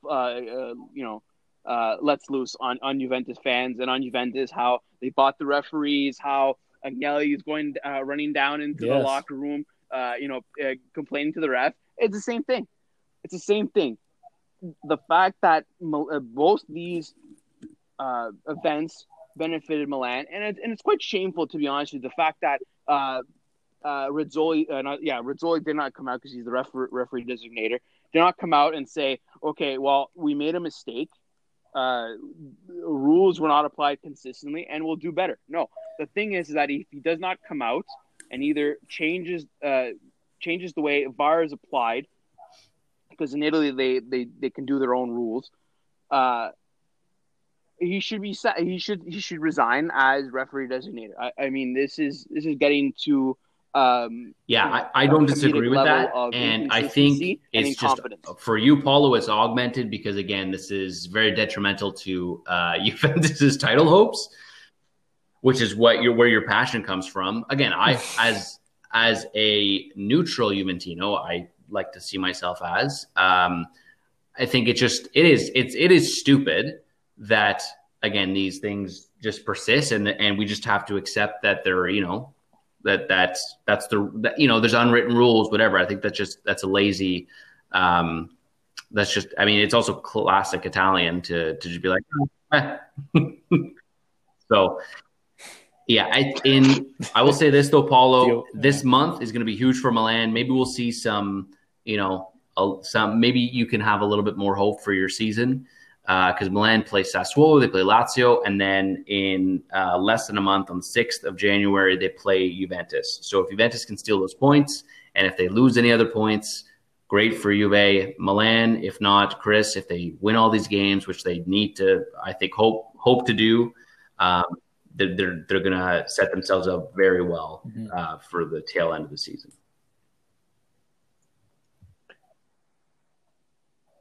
VAR fanculo. That's it for me on this one. Okay, let's finish off with Monday's game, Fiorentina Genoa. Well, Paulo and we had certain interest in this game, some financial interest, but it wasn't the most exciting game. It finished 1-1, and the first of those two goals was in the 89th minute, a goal by Piazza. So you think Genoa was going to run away with it and get the much-needed 3 points, only for Fiorentina center back Milenkovic, who scores in the 98th to draw it and make it 1-1. I do have to add that Mad Max, Allegri's doppelganger, a.k.a. Jack Bonaventura, he did score before Piazza's goal, but it was speaking of VAR, Paulo, it did get called back. I don't know what Bonaventura was doing. He's making a sprint from about 30 yards out to get into the box, and it was a good run, but just a two-hand football shove to the defender that was marking him. And so obviously VAR went back, saw that shove, which would have been a foul if the ref saw that goal got called back. So it's unfortunate for Genoa because these are the types of games that they did well to stay in it until the 89th minute. They got the goal they needed, but then they couldn't hang on. So if they get relegated, it's games like these they're going to look back on and say, shit, we should have done better.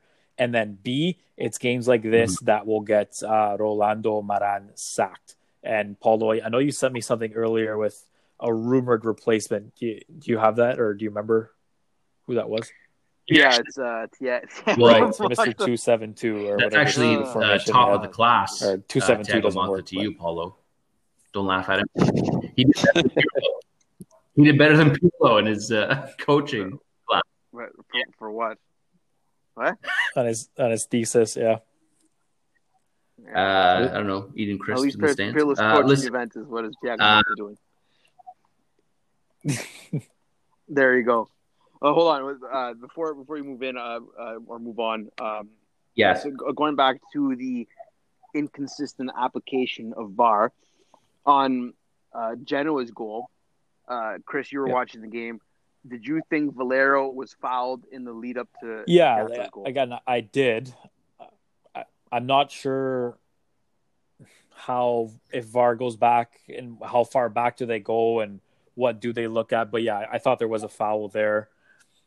I didn't see much on Twitter about that afterwards, so I don't know if the rest of Calcio Twitter agrees with us. But I thought it was a foul.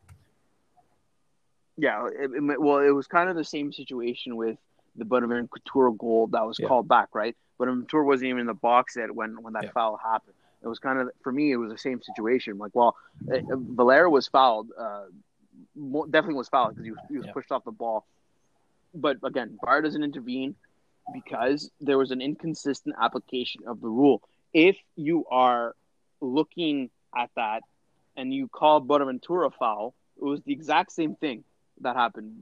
Valera was pushed off the ball, okay, and that led to the counterattack that led to Genoa's goal.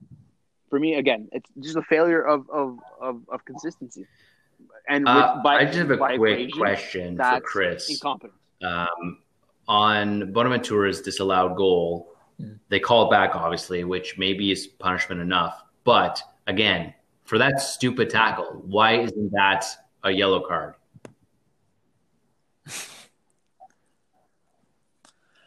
I don't know if that warrants a yellow. I mean, it's aggressive. I think if that was Bonaventura running back towards his own goal and that shove breaks up a counterattack, then I think you have to give a yellow. And kind of going back to what Julian said about unwritten rules and some being a foul and some not being, I think just because of where it was on the pitch, I think the ref settled for a regular foul. That being said, Mike, if it was a yellow, I don't think Fiorentina could complain either. So it's one of those like 6 of one, half a dozen of another. Okay. Yeah, that's it for that match. Pissed off I didn't win my parlay though. Well, pissed off that we could have got a correct score for our podcast result. Yeah, that's true. Yeah, but it was destroyed in the pizza. Minute. Fucking Piazza. Okay, so just a quick summation of the table. Again, Milan remain in first with 26 points and 5 ahead of Inter for second. Napoli and Juve are tied for third at 20 points. Then Sassuolo with 19 and 5th. Roma with 18 and 6th. Lazio 17 7th. And Verona are 8th with 16 points. In the relegation zone, again, we have Torino with 6 points, Genoa with 6 points, and lowly Crotone with 2 points. And after 10 match days, and Ibra hasn't even played 10 games, I think, and he has 10 goals. He's our capo so far. Cristiano Ronaldo has 8 goals, and Lukaku also on 8 goals for the top of that top scorer table.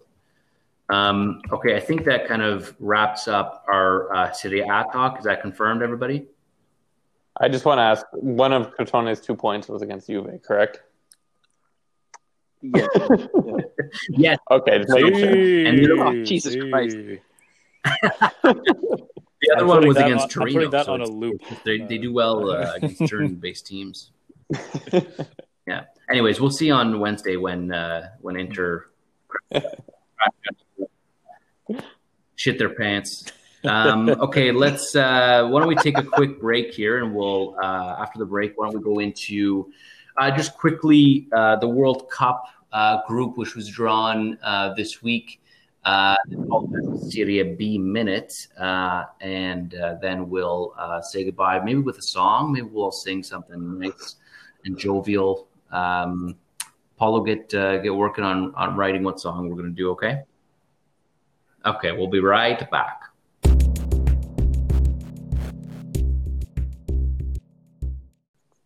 Welcome back to the pod. Okay, so we're almost done. Let's wrap up the show with a little bit of World Cup talk, I guess. We're still obviously a year and a half out, but actually, no, it would be 2 years because I think Qatar is going to be in the winter months, the latter winter months of 2022, I believe. So what do we have with the World Cup? Some news. Just before I list out Italy's group, I have to admit, guys, I was nervous watching the draw because of how our last World Cup qualifying campaign went a la Ventura. So I was nervous just because I didn't want shit to hit the fan and me be worried about them qualifying. But the good news is Italy should be qualifying with ease. They're in Group C with Switzerland, Northern Ireland, Bulgaria, and Lithuania. Again, no disrespect to any of those countries, but Switzerland's the only one there that should give any trouble whatsoever. I would still expect us to beat Switzerland, and realistically, we should be going undefeated during qualifying. What do you guys think? Well, I completely agree with your assessment, Chris. Switzerland is definitely the one with the most talent in terms of players playing at the highest level. I was extremely pleased that we avoided a away trip to Andorra or Faroes Islands. So I mean, at least it's a manageable flight to Vilnius. If I pronounce the Lithuanian capital city correctly, and again, yes. To Northern Ireland playing at Windsor Park. We'll see if crowds are allowed to return. If not, which is better for Italy because Windsor Park is a notorious stadium to go play when it's full of fans. Yeah, Julie and Mike, did you have any other comments on Italy's group? Not really. I think again, you're right. Like Switzerland is probably the other quality team in there. There's, I think Italy has a really good shot, obviously, of going through. I don't think like you said, we need to worry. I would just still be wary of what they do from here on out, because again, you want to qualify, and it's a long road to there, but you have to worry about, again, there's things in between there. There's the Euros, there's the Nations League final, so I'm not sure if that's going to complicate things for them just in the first half of this qualifying. But again, I think they're probably in a pretty good situation. I think as are Spain and France and Belgium, just because, again, there's less of I think there's just, because they're in that Nations League final, there's a little bit of a difference in how they're playing these. Is that correct? Yeah, so when they did the draw, the 4 teams that are in the Nation League semifinals were actually placed in the groups that only have 5 teams because they are playing those extra games. There you go. So it's definitely a benefit for Italy to only be playing, to play one less game against, two less. Two less. Yeah, exactly. Yeah. 2 less games instead of, going to playing a game against San Marino when you don't really have to. Yeah, Julian, what about you? I mean, I think you guys have kind of hit the nail on the head. They should definitely pass through this group with ease. There's no way we should have a repeat of 2016. I think we're way past those days now, though, so that's always on the bright side of things. Hey, everybody knock on wood, though. Just 'cause... We've lived through it once. We never want to live through it again. No, definitely not. But yeah, no, I think it's a good draw, I think, in my opinion, so... Agreed. Yeah. Just quickly before we move on, looking through the groups, they're all pretty straightforward, to be honest. There's, a powerhouse country, whether it's France, Belgium, Spain, Portugal, followed by, a tier 2 country, if I can call them that. So your, Turkeys, your Polands, your Swedens of the world. The one group that'll be interesting is Group D. So it's France's group. I think, everybody will pick France to win the group, but there's Ukraine, Finland, and Bosnia. I could see any one of those 3 going through. Of course, Ukraine would be the favorite, but I wouldn't be surprised if Bosnia or Finland went through. So that should be interesting, especially as they get towards the last. Yeah, which is interesting because Bosnia kind of had a shitty, Nations League, but that's it. They actually have a good squad. So I was surprised to see how shittily they did. But yeah, fair. Yeah. Well, there was in opportune COVID infections with Pjanic, and then it was Dzeko. So I mean, it's kind of unfortunate how their Nation League campaign went. But yeah, if they do have a full squad, then yeah, they're definitely a good All I side. know is that I'm on Team Poland and possibly Team, I don't know, Andorra, I guess, to Group I, and I'd like to see England not make the World Cup this year. It'd be amazing. So, by the way, the first 3 games are going to be played in March, so I believe that's when the next international break is. So, thank God that there's no international breaks for the rest of the year and a good part of 2021.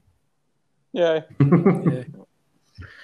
Okay, if that's it for the World Cup pre-World Cup preview, I think that's kind of it for the show. So why don't we wrap up things, Paulo, with a Serie B minute? But I'll give you a little bit longer because I think you got a lot.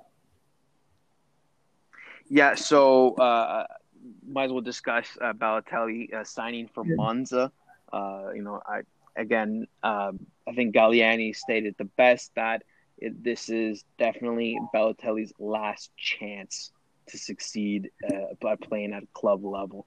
So, I mean, hopefully they do well, because I think in reality, Monza did need another signing. When your best attacking threat is Kevin Prince Boateng, Balotelli will definitely help. I don't know. What you guys want to just comment quickly on the signing? For me, I would agree in part with regards to it being his last opportunity. I would just add it's his last opportunity at one of the big 5 or 6 European countries in one of their leagues. I'm sure there's going to be, a Chinese club or a Qatari club that'll throw money at him, but last opportunity in I hate to use this word, but in a country that has a relevant league. Including England. Michael?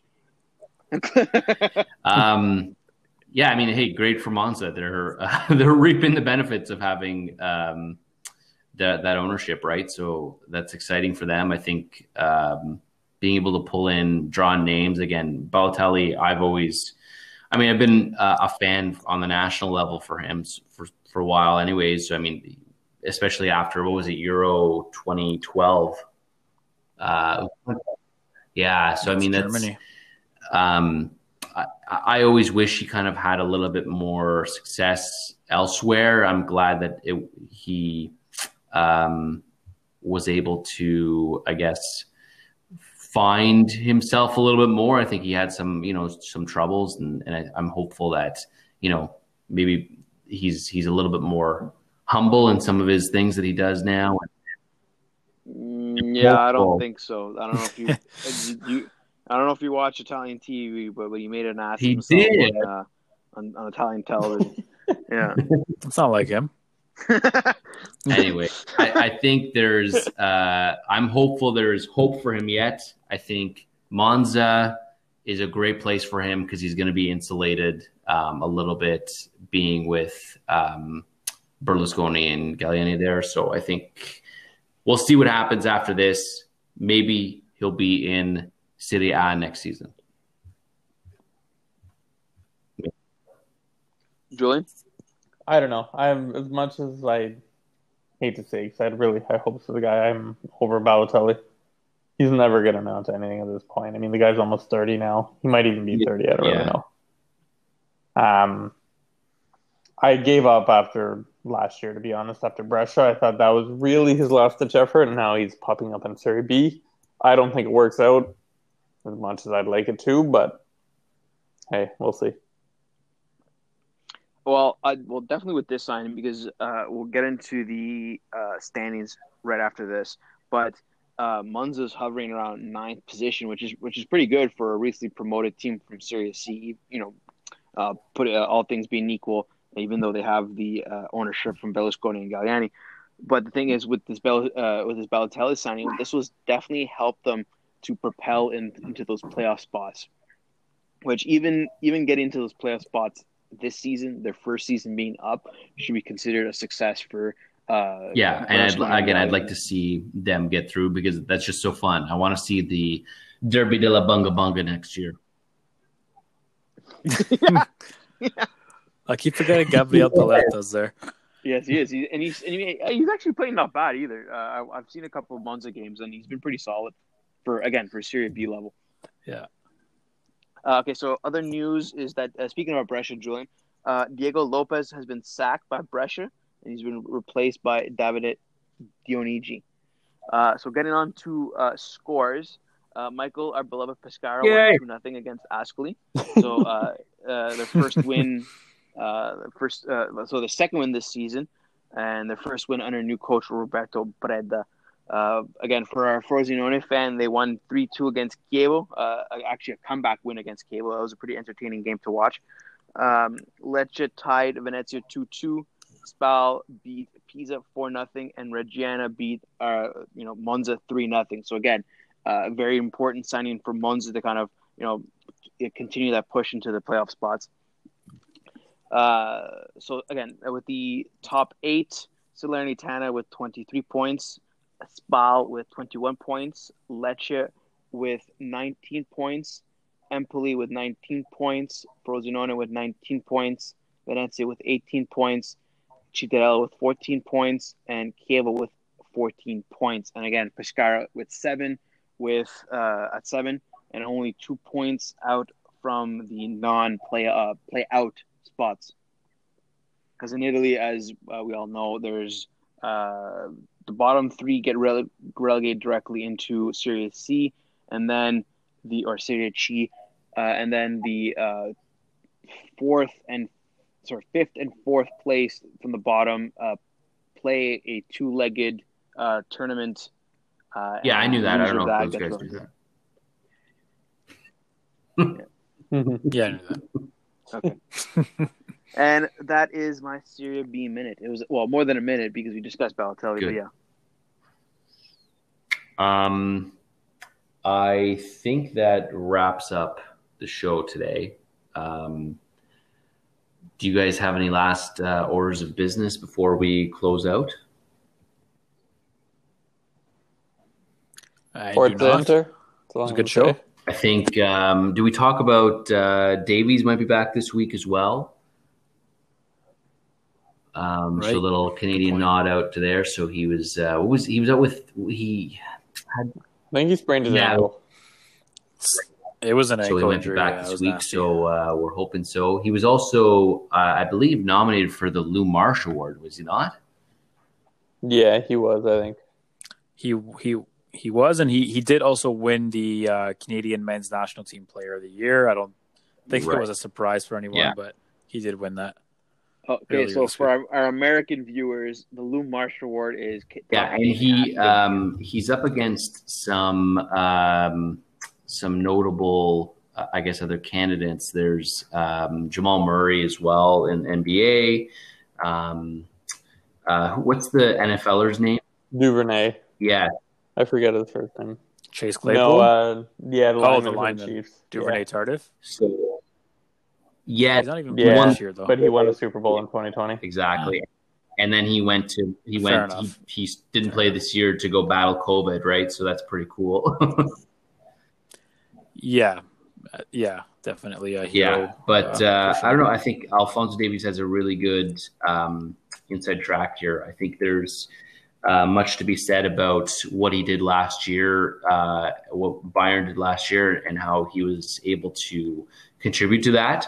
I wish him the best. I hope that there is a successful bid for him.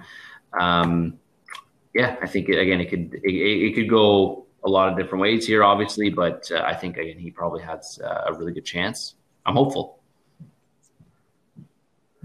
Good. Yeah, I think he deserves it. Yeah, I think so too. Again, just the stage he was on, that just the way he performed, he's. There's not much more that can be said, right? Yeah. Okay, Paulo, nothing? Okay. No, I'm good. Thanks everybody for listening. That wraps up our show.